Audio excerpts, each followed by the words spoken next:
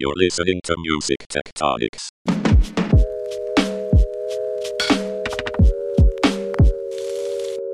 Hey there, welcome to Music Tectonics, the podcast that goes beneath the surface of music and tech. I'm your host for today, Tristan Neuer-Jaeger, Chief Strategy Officer at Rock Paper Scissors, the music innovation PR firm. Today, I have the distinct pleasure of speaking with Janisha Jones, a true Renaissance woman in the music business. An expert in data and tech systems, Janisha has worked tirelessly to make the music industry a more equitable place, in particular for women of color. Through extensive research via her Seat at the Table project and through philanthropic and professional initiatives with major music companies, Janisha is harnessing data to start and encourage more meaningful DEI actions, ones that promote more diverse voices and a fair balance of power in our business. Janisha, thanks so much for joining me today. Thank you so much for that beautiful introduction. It really is an honor to be here. Thanks for having me. Yeah, I'm really excited to talk to you about all you have cooking because you have a lot going on.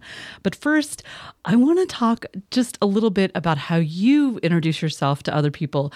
When you first meet people, like at a party, who may not know a lot about the music business and forget metadata, how do you describe your work to someone you just met?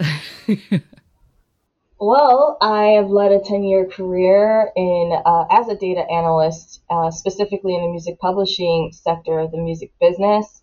And as a woman of color, it makes me an anomaly in this space, but my mission is to change that. And so all of the initiatives that I have are surrounded around bringing more voices, diverse perspectives to the music industry. And as founder of Encore Music Tech Solutions, I consult and develop music software for major music companies such as Empire Publishing. Because of my expertise in music publishing specifically, my forte has been more in the rights management and royalty processing systems, also building licensing trackers. But I've also built entire business models and simple marketing tools. So in general, Encore builds software to expand music business operations. Amazing. And you've used these extensive data chops. I mean, if you can master the data moves of music publishing, you can probably do almost anything. You've used your data expertise to create this research project, A Seat at the Table. Can you tell me a bit about what that entails and what inspired this research? Sure. Well, I started A Seat at the Table after hosting a podcast called Pub Royalty Queen podcast, where I interview women of color about their challenges navigating a white male-dominated industry. And this was a way for me to not only expand my network and meet other like-minded individuals in this space, but also to just make sure that I wasn't bugging out here because I was starting to feel undervalued. And like you said, having expertise in a very niche sector of the business, I realized that I had value, but when you're not put in a position where you can express that, it tends to make you gaslight yourself. So I was in a position where I could build connections and understand that that is actually an experience that a lot of us have, a lot of women of color in this industry face. And so as a data analyst, I know that the music industry doesn't necessarily care about anecdotes or people's, just their personal experiences. So I created A Seat at the Table, a perspective on women of color in the music industry, which is the first data-driven research study on intersectionality in the music business. We surveyed over 100 plus women of color music business professionals about several aspects of their careers, from barriers to entry to education, career development, family dynamics, and advocacy, as a way to learn about their direct challenges and to legitimize their experiences. And so there were a lot of takeaways from that survey that I think could drive better DEI programming and initiatives to create more safe spaces for more diverse groups of people. That's really exciting, and that's an incredible project to take on. I'm really glad you did it. Let's talk a bit about some of the insights. I think especially in the realm of education and opportunities, you point to some really important data that aligns across many, many people's experiences. Tell me a bit more about some of those things you discovered. Sure. So, about 92% of women of color graduate with an associate's degree or higher degree of education. There is definitely a emphasis put on higher education within the Black community, especially because of education being used as a form of oppression in this country specifically. However, 84% of women of color professionals in music business actually did not attend a historically Black college or university. So this is one of the key takeaways that I bring to a lot of these large organizations, is that while it's well-meaning to invest in music business programming in HBCUs, or to just fund the HBCUs as a way to encourage those in the Black community to aspire to be in the music industry, they actually don't serve the people that are in the business to do that. There may be like a cultural disconnect as well, because those who are in the Black community, we don't necessarily send our children to school or HBCUs to enter into the music industry or media based programming in general. Usually those opportunities to go to HBCUs are to learn more professional opportunities like becoming doctors or lawyers, things of that nature. So like I said, well intended, but a lot of that funding could be used to, for instance, commit to student loan debt repayment assistance, because 61% of all women of color do enter into student loan debt in order to fund their education. And then also 70% enter into internships as a way to gain experience in the music business. However, 61% of those internships have been unpaid. So there's like this uneven playing field just to enter into the music industry. It's a huge barrier to entry. Some other key insights: 15% of women of color enter into the music industry with a relationship connection. So that means the majority of women of color actually have to start in the business from the ground level up, even though nearly half do not believe that they actually need to gain any kind of formal education to fulfill their current roles. So it's almost like you're it's almost like you're going into an industry. You're not necessarily knowing how to gain your footing there. The industry is a very creative space, so you enter via the grit is really what keeps you there. The connections are what keep you there. If you don't have those connections, you may be one of the more educated. You may be one of the least connected. But in order for you to restore any kind of balance, there needs to be some reconciliation there to make it a little bit easier for people to stay in this business, which is a privilege to be in. Absolutely. I agree. It's a huge privilege to get to be in music. Now, I want to ask you a quick question about maybe women who are later in their career, if they're starting a family or if they have other caretaking or just personal obligations that they need to attend to. What kind of response did you get from your survey respondents about their special or unique needs in that realm once they've reached that sort of mid-tier or more advanced stage of their careers? Right. And so one of the things that we have to consider or recognize is that this is an industry that really, it's a young industry, meaning it caters more to the people that don't necessarily have families. And I can say, based off of the research, most women of color are not, they don't have a significant other. The majority of them do not have children. And I think that speaks a lot more to the culture of the music industry itself. For a lot of people, this is a 24-hour job. You don't get to turn it off when you go home. You have late nights in the studio. Your 40-hour job quickly becomes a 50, 60-hour job simply because this is a creative space. And so for a lot of people, there's a balance that's not being had.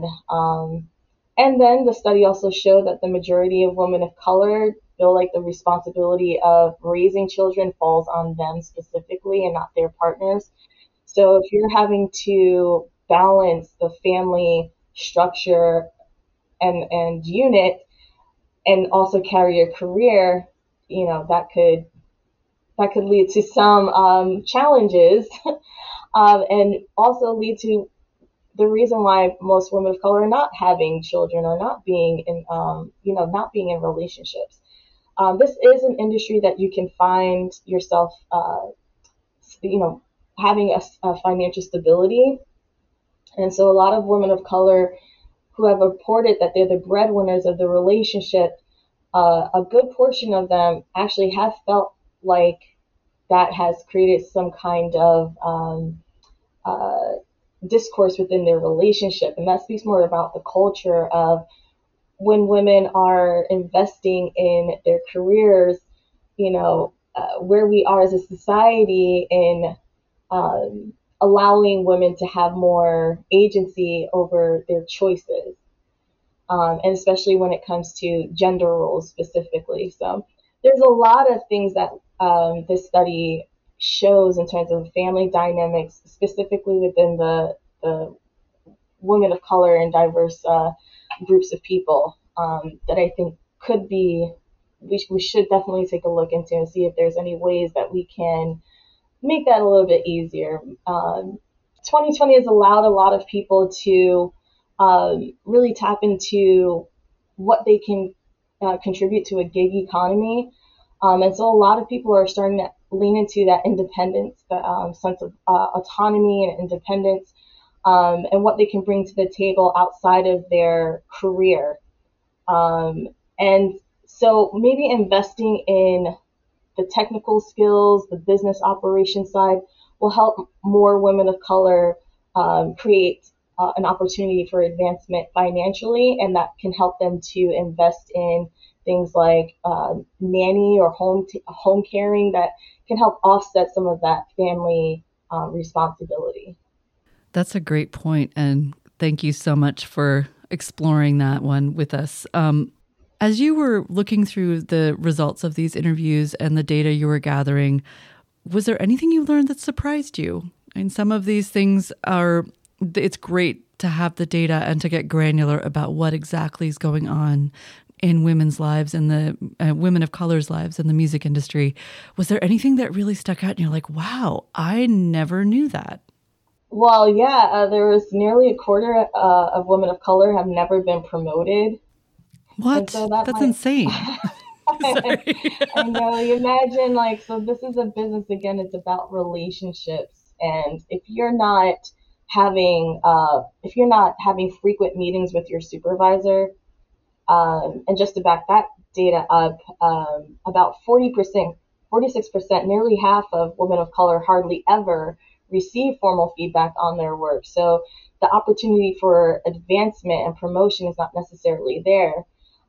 In terms of mentorship, not only is it an opportunity for someone to lean on someone who's more experienced for support and advice, but people tend to promote those who remind them of themselves. And so if you don't have a connection with someone, whether it's culturally, whether it's just by way of, where you live or, what your educational background, what your economic status is, if you don't have that connection, you typically don't offer your mentorship to people that don't connect with where you are in that way. So I would say that one of the things that I would implore the music industry to do is just to be more intentional about having more frequent meetings, especially with people who you may not have a similar background with, but it's the work that matters, right? It's the effort, it's the business opportunity that person brings to the table that warrants them to have the access that their white or male counterparts might have.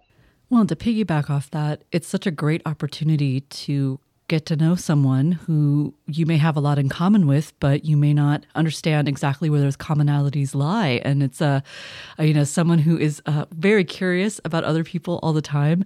That to me seems like a desperately missed opportunity to really get to know the people you're supervising, that you're working with, and perhaps improve either their performance, the performance of your whole team, and just like the general culture and ability to have fun together, for lack of a better way to put it.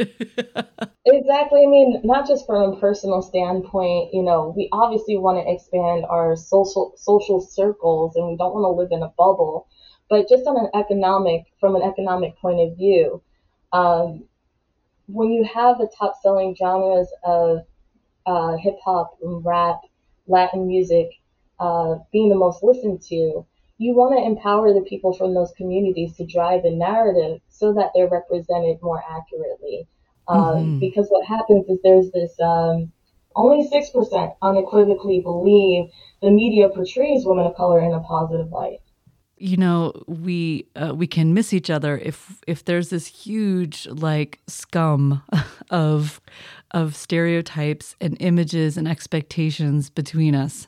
You can't see the person in front of you adequately or accurately, and so you kind of pigeonhole them because That's exactly it. And bias. That's exactly it. We're humans, we're lazy. Bias helps us cognitively in certain ways, but it also screws us when it comes to finding the relationships we really need to have with each other. So, not to get too woo about it. It's a subconscious bias most of the time.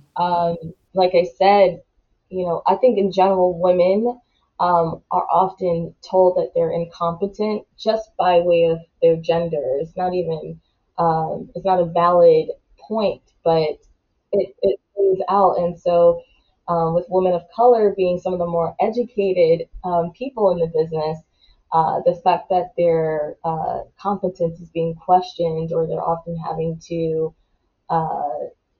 like I said, combat stereotypes or microaggressions or gaslighting as a way for them to humble themselves in the workplace, that can prevent them from advocating for themselves when they know they are due for a promotion, or when they know they have to speak up for themselves in the boardroom. Speaking up is always a very, very fraught moment that can lead to repercussions that sometimes are extremely negative for someone's career. Exactly.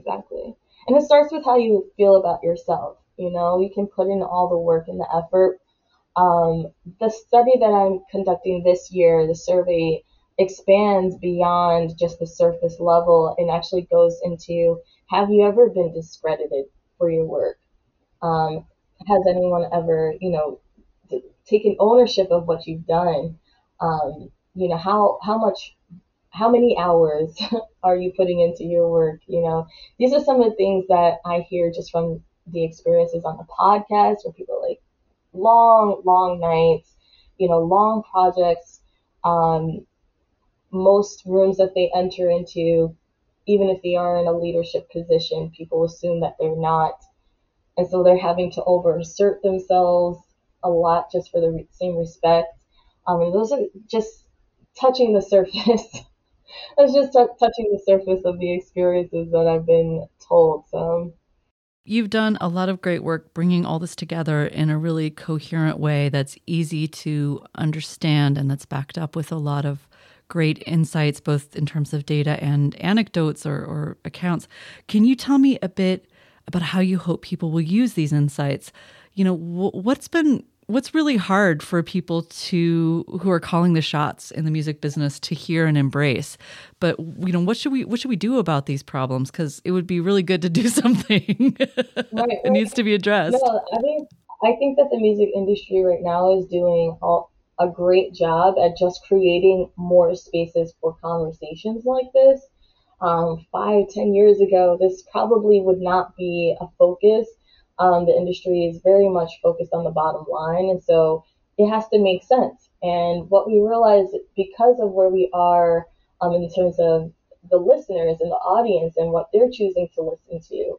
The industry is responding in kind by saying, well, okay, in order for us to increase our bottom lines, we need to start listening to people from these diverse groups because that is their lived experience. And I speak about this case study on AI artists falling very short of expectations because first there wasn't necessarily a well thought out rollout strategy, but also because the people that were creating this AI artists were unaware of cultural sensitivities. And so it affected them directly, this music company directly, because of their lack of investment in research about the group that they are creating this artist to or marketing this artist for. So it's important just for the bottom line. Absolutely. In this day and age, too, it is way less expensive to figure out how to get meaningful feedback from different perspectives, and especially from a community that might feel that the content edges against the stuff that they know best, right? And it doesn't take much in this day and age to get feedback. It's maybe it's not structured very easily, but there's really, to be honest, there's no excuse for putting so much into a project and not asking, a bunch of different people how they interpret it. That's really become standard practice in publishing. I'm sure there's still lots of stuff that does not pass muster in publishing, but for a lot of novelists, they will go and hire a sensitivity reader or 3 or 4 just to see and make sure that what they're writing doesn't do something that they didn't anticipate because of their own cultural perspective and background. So the music industry could use some sensitivity listeners or viewers. For sure. And for what it's worth, like I said, I think we're on the precipice of change in the music business. There are a lot of rooms being created specifically to challenge the status quo, but it requires that people that are in leadership roles realizing that some sacrifices have to be made. Everyone can't have, you have to make room in a more meaningful way. You have to allow people to enter into these senior leadership positions and allow them to have the control. And I know that's a hard thing for people to do. And the music industry is generally a place that is slow to change in a lot of ways. So socially is not an exception. But if you fall behind, the rest of the world will be beyond this place where we're worried about social constructs, and the music industry will have to kind of play catch up to compete. But that's just what it is. Yeah, because the industry thrives on cultural relevance. If you become irrelevant because you have not dismantled some of these systemic problems, you're going to be left behind, as you said. That's very, very astute. So let's talk a little bit about some of the concrete measures that I know you've been proposing and talking about and advocating for. Specifically, I want to go back to the education point you made a few minutes ago. What kind of measures would really help increase the number of young women of color who are able to get a strong foothold in the music business? Well, I did mention about the student loan debt repayment assistance. I think the music companies are offering 401k investment matching, but I think it requires a certain person at a financial that has some sort of financial stability to get to that place to begin with. So offering student loan debt repayment assistance is huge. Also, in terms of where women of color reside, these are major metropolitan areas that are not inexpensive to live in. And so offering commuter benefits, I think goes a long way as well. Pay transparency at all levels just to end that gender and wage discrimination. Oh, yeah. I know that California is offering, has a law in place where companies are now required to to offer a salary range on all their job descriptions. So I think that'll go a long way in terms of people knowing exactly what that position is worth, and so that they're not undervaluing themselves.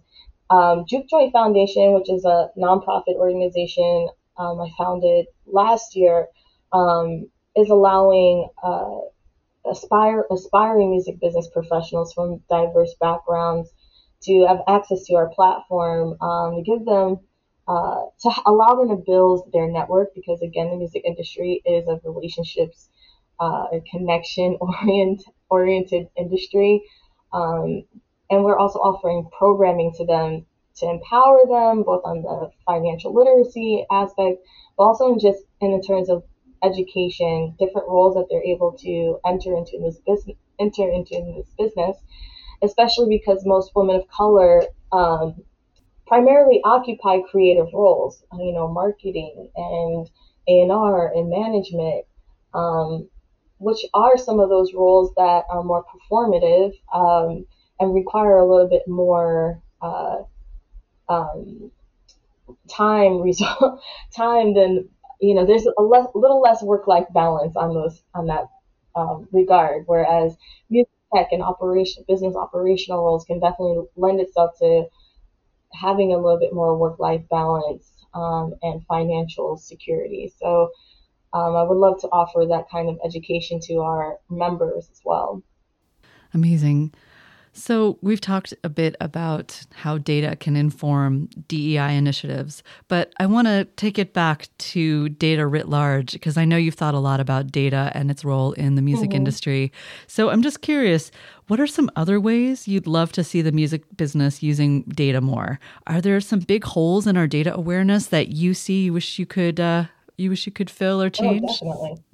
Well, data is such a large umbrella for what we call just information systems. And AI is obviously the future, artificial intelligence, predictive technology to determine what songs are hits based off song elements and tempo and quality. AI is used to create song lyrics. It's used to assist with content production. So, in terms of marketing artists, it's being used in that way. And one of the challenges I see in terms of artificial intelligence is the cultural sensitivities. We have to teach AI how to be more human, right? And so there's this balance between the convenience of AI, which creates a laziness, and we have to be very aware of that. We control it. It should not control us, and we have to make sure that there's this balance there. There is also just an intrinsic value of a live human soul crafting, music related things, or just art in general, because we can become more of a soulless society without, if we just rely on AI to provide all of the things that we do as humans in this industry. But a huge issue that we have is decentralizing data, especially in the music publishing arena. One of the most talked about issues is that we lose the integrity of our data as it flows from one source to the other. So one of the bigger conversations is, how do we maintain that integrity outside of just streamlining our own internal workflows and making sure that the data is consistent? How do we make sure that as it travels from the PROs to the CMOs and our third-party licensors, how do we maintain that data? And so decentralizing blockchain is something I think could really answer those questions. However, obviously laws and regulation, the development around it, and catching up quickly are really big drivers as to why the industry is not using blockchain at the moment. Specifically, copyright laws haven't caught up to the blockchain. I was reading an article recently about songs being distributed as NFTs, And I'm like, that sounds really amazing, to be able to have access to a song on the web within the Web3 community blockchain. I think it would be a valuable way to maintain the integrity of that NFT itself. But we need to make sure that the copyright laws are in place before we can make that a larger distribution avenue for artists. So the industry is moving in a way towards technology. I see a lot of these major music companies investing in AI, investing in blockchain in different ways, investing in decentralized data, but it's not moving fast enough on the regulation side. So I'm optimistic, obviously, because I'm in the tech space, and I would love to develop more in the Web3 community. But we have a long way to go. Yeah, and it's been interesting to see how quickly people have started talking about things like metadata standards for NFTs, et cetera. It's exciting that people are jumping on this so quickly, but I don't think anything's been settled yet. And it's like we really need to get some of these things hammered out before we try to move everything over, or at least have like a really robust part of the industry where all data is being conveyed in this way. It's kind of terrifying, actually, to think of all the different ways you could permanently encode this data in on the blockchain. Yeah, so that's something to make publishing data experts start to wake up in the middle of the night and, in a cold sweat. So as if they're not already. I know, as if they're not up half the night going, oh my gosh, what about that? Anyway, we'll try to leave that nightmare aside. My apologies to everyone in music publishing who may be triggered by this conversation. Anyway, right. All right. So we're doing the best we can. Exactly. Deep breath, everybody. All right. So the decentralization conversation makes me think about the changing power dynamics between artists and sort of for lack of a better word, the legacy players. So the people who used to be gatekeepers, or the bankrollers of the industry, who now have a very different role to play. We have a long way to go before we completely recalibrate the dynamics of our industry to perhaps a place where it feels like we've reached an equitable moment. But I wanted to hear your thoughts a little bit, Janisha, about where you're seeing the most progress when it comes to artists controlling their work, having that kind of say that helps them really do everything they need to do, both creatively and as a business. I think that's where it starts and ends. Also, is the fact that artists have to consider themselves a business now. They really have to think of themselves as an enterprise, not just the creative, because the industry profits from their lack of knowledge about the operations. And to be frank, there are so many platforms that allow the artists to maintain their rights, to maintain their royalties, and they can tap into more transparent systems. And so there's no excuse for them not to look at themselves as business entities on their own. But the larger the artist, the more it requires for them to build a team that can execute on their behalf. Still, even myself as a business owner, as much as I have a team around me to execute services, it's on me to make sure that I'm not being taken advantage of by my team. So just a understanding of the education behind music business. It's honestly how most artists are being taken advantage of, is their lack of knowledge. So reading up on the new technologies, reading up on the new platforms for distribution, reading up on new marketing strategies, being ahead of those things as an artist, I think is where they will start to see themselves become more successful, and relying on their team to execute, but not necessarily be the end all be all on the movement of their projects. I think a lot of artists right now, I'm just going to say, I feel that they're lazy. I think because of the trend of going viral at any moment or being invited to a tour with a major artist then gets them the hype that they feel translates into real numbers when it doesn't. The idea of followers and being real fans when it's not.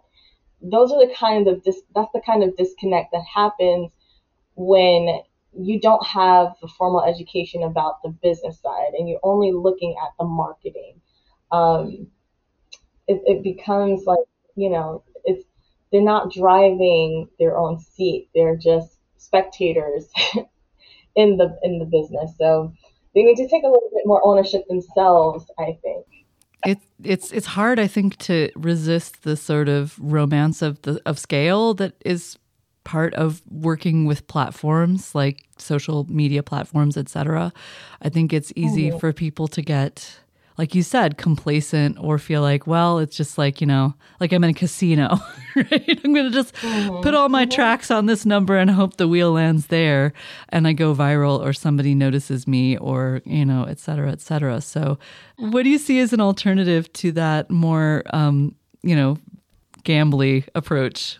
What I see as an alternative is, well, a system that is centralized, where an artist can have access to a marketplace, let's just say, of executive talent who are experts at what they do, and then having a transparent system where they can manage the flow of not only information but how their projects are executed, and that allows them to manage themselves as a business instead of just being spectators in the development of their craft.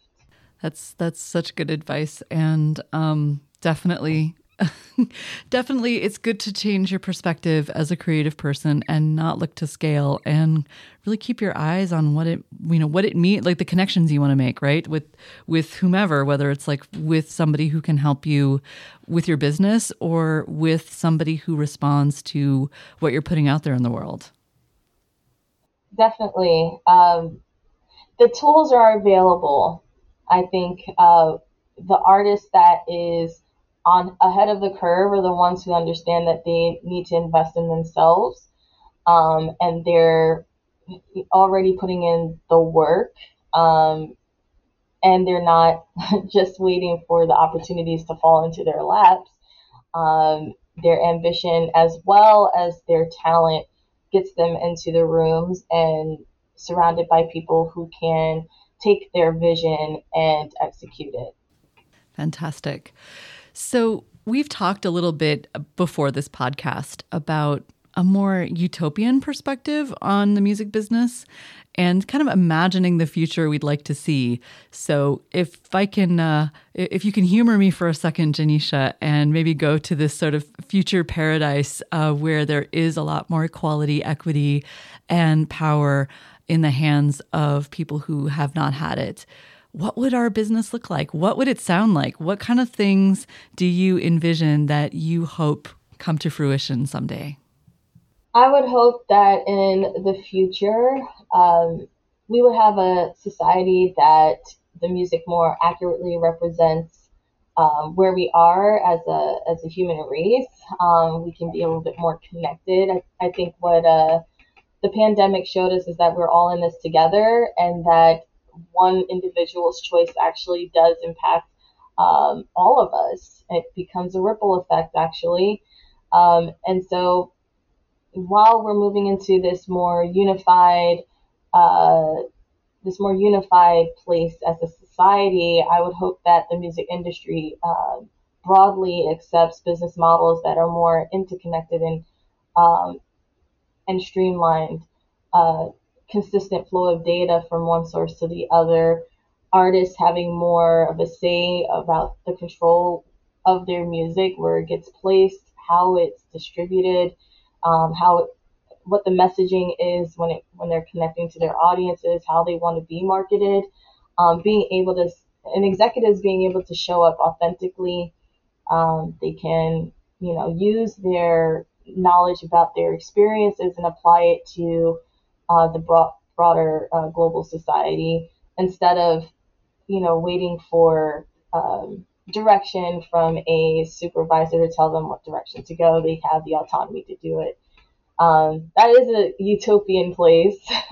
I know we have a long way to go before we enter into that place, but I do feel like the technology is actually driving this more interconnected society, and I think the result of us all having experienced the pandemic where all of us were shut down. The music community underwent a lot of changes during that time. Streaming numbers going way up. New platforms being offered to communities. I mean, TikTok is a result of the success of TikTok is a result of the pandemic directly. I think because of that, we have to be mindful of the way that our business models have been working up until recently have not really been working to everyone's benefit. That's a really great insight, and thanks for that little exercise of imagination. If we can't imagine it, how can we ever get there? So thanks for going down that road with me. Well, Janisha, it's been so wonderful to talk with you. Thank you for bringing everything that you brought to the table today, and it's been amazing to have you on Music Tectonics. Thank you so much for the invitation, and I really appreciate the opportunity to speak about the data research, and I wish everyone all the best of luck in 2023. Thanks for listening to Music Tectonics. If you like what you hear, please subscribe on your favorite podcast app. We have new episodes for you every week. Did you know you can dig deeper into all our episodes with the show notes at musictectonics.com. While you're there, look for the latest about our annual conference, sign up for our newsletter to get updates, or get the Music Tectonics app for music tech news. Everything we do explores seismic shifts that shake up music and technology the way the Earth's tectonic plates cause quakes and make mountains. Connect with Music Tectonics on Twitter, Instagram, and Facebook, and find me, Dmitry Vitsa, if you can spell it, on LinkedIn. Bye-bye! You're listening to Music Tectonics.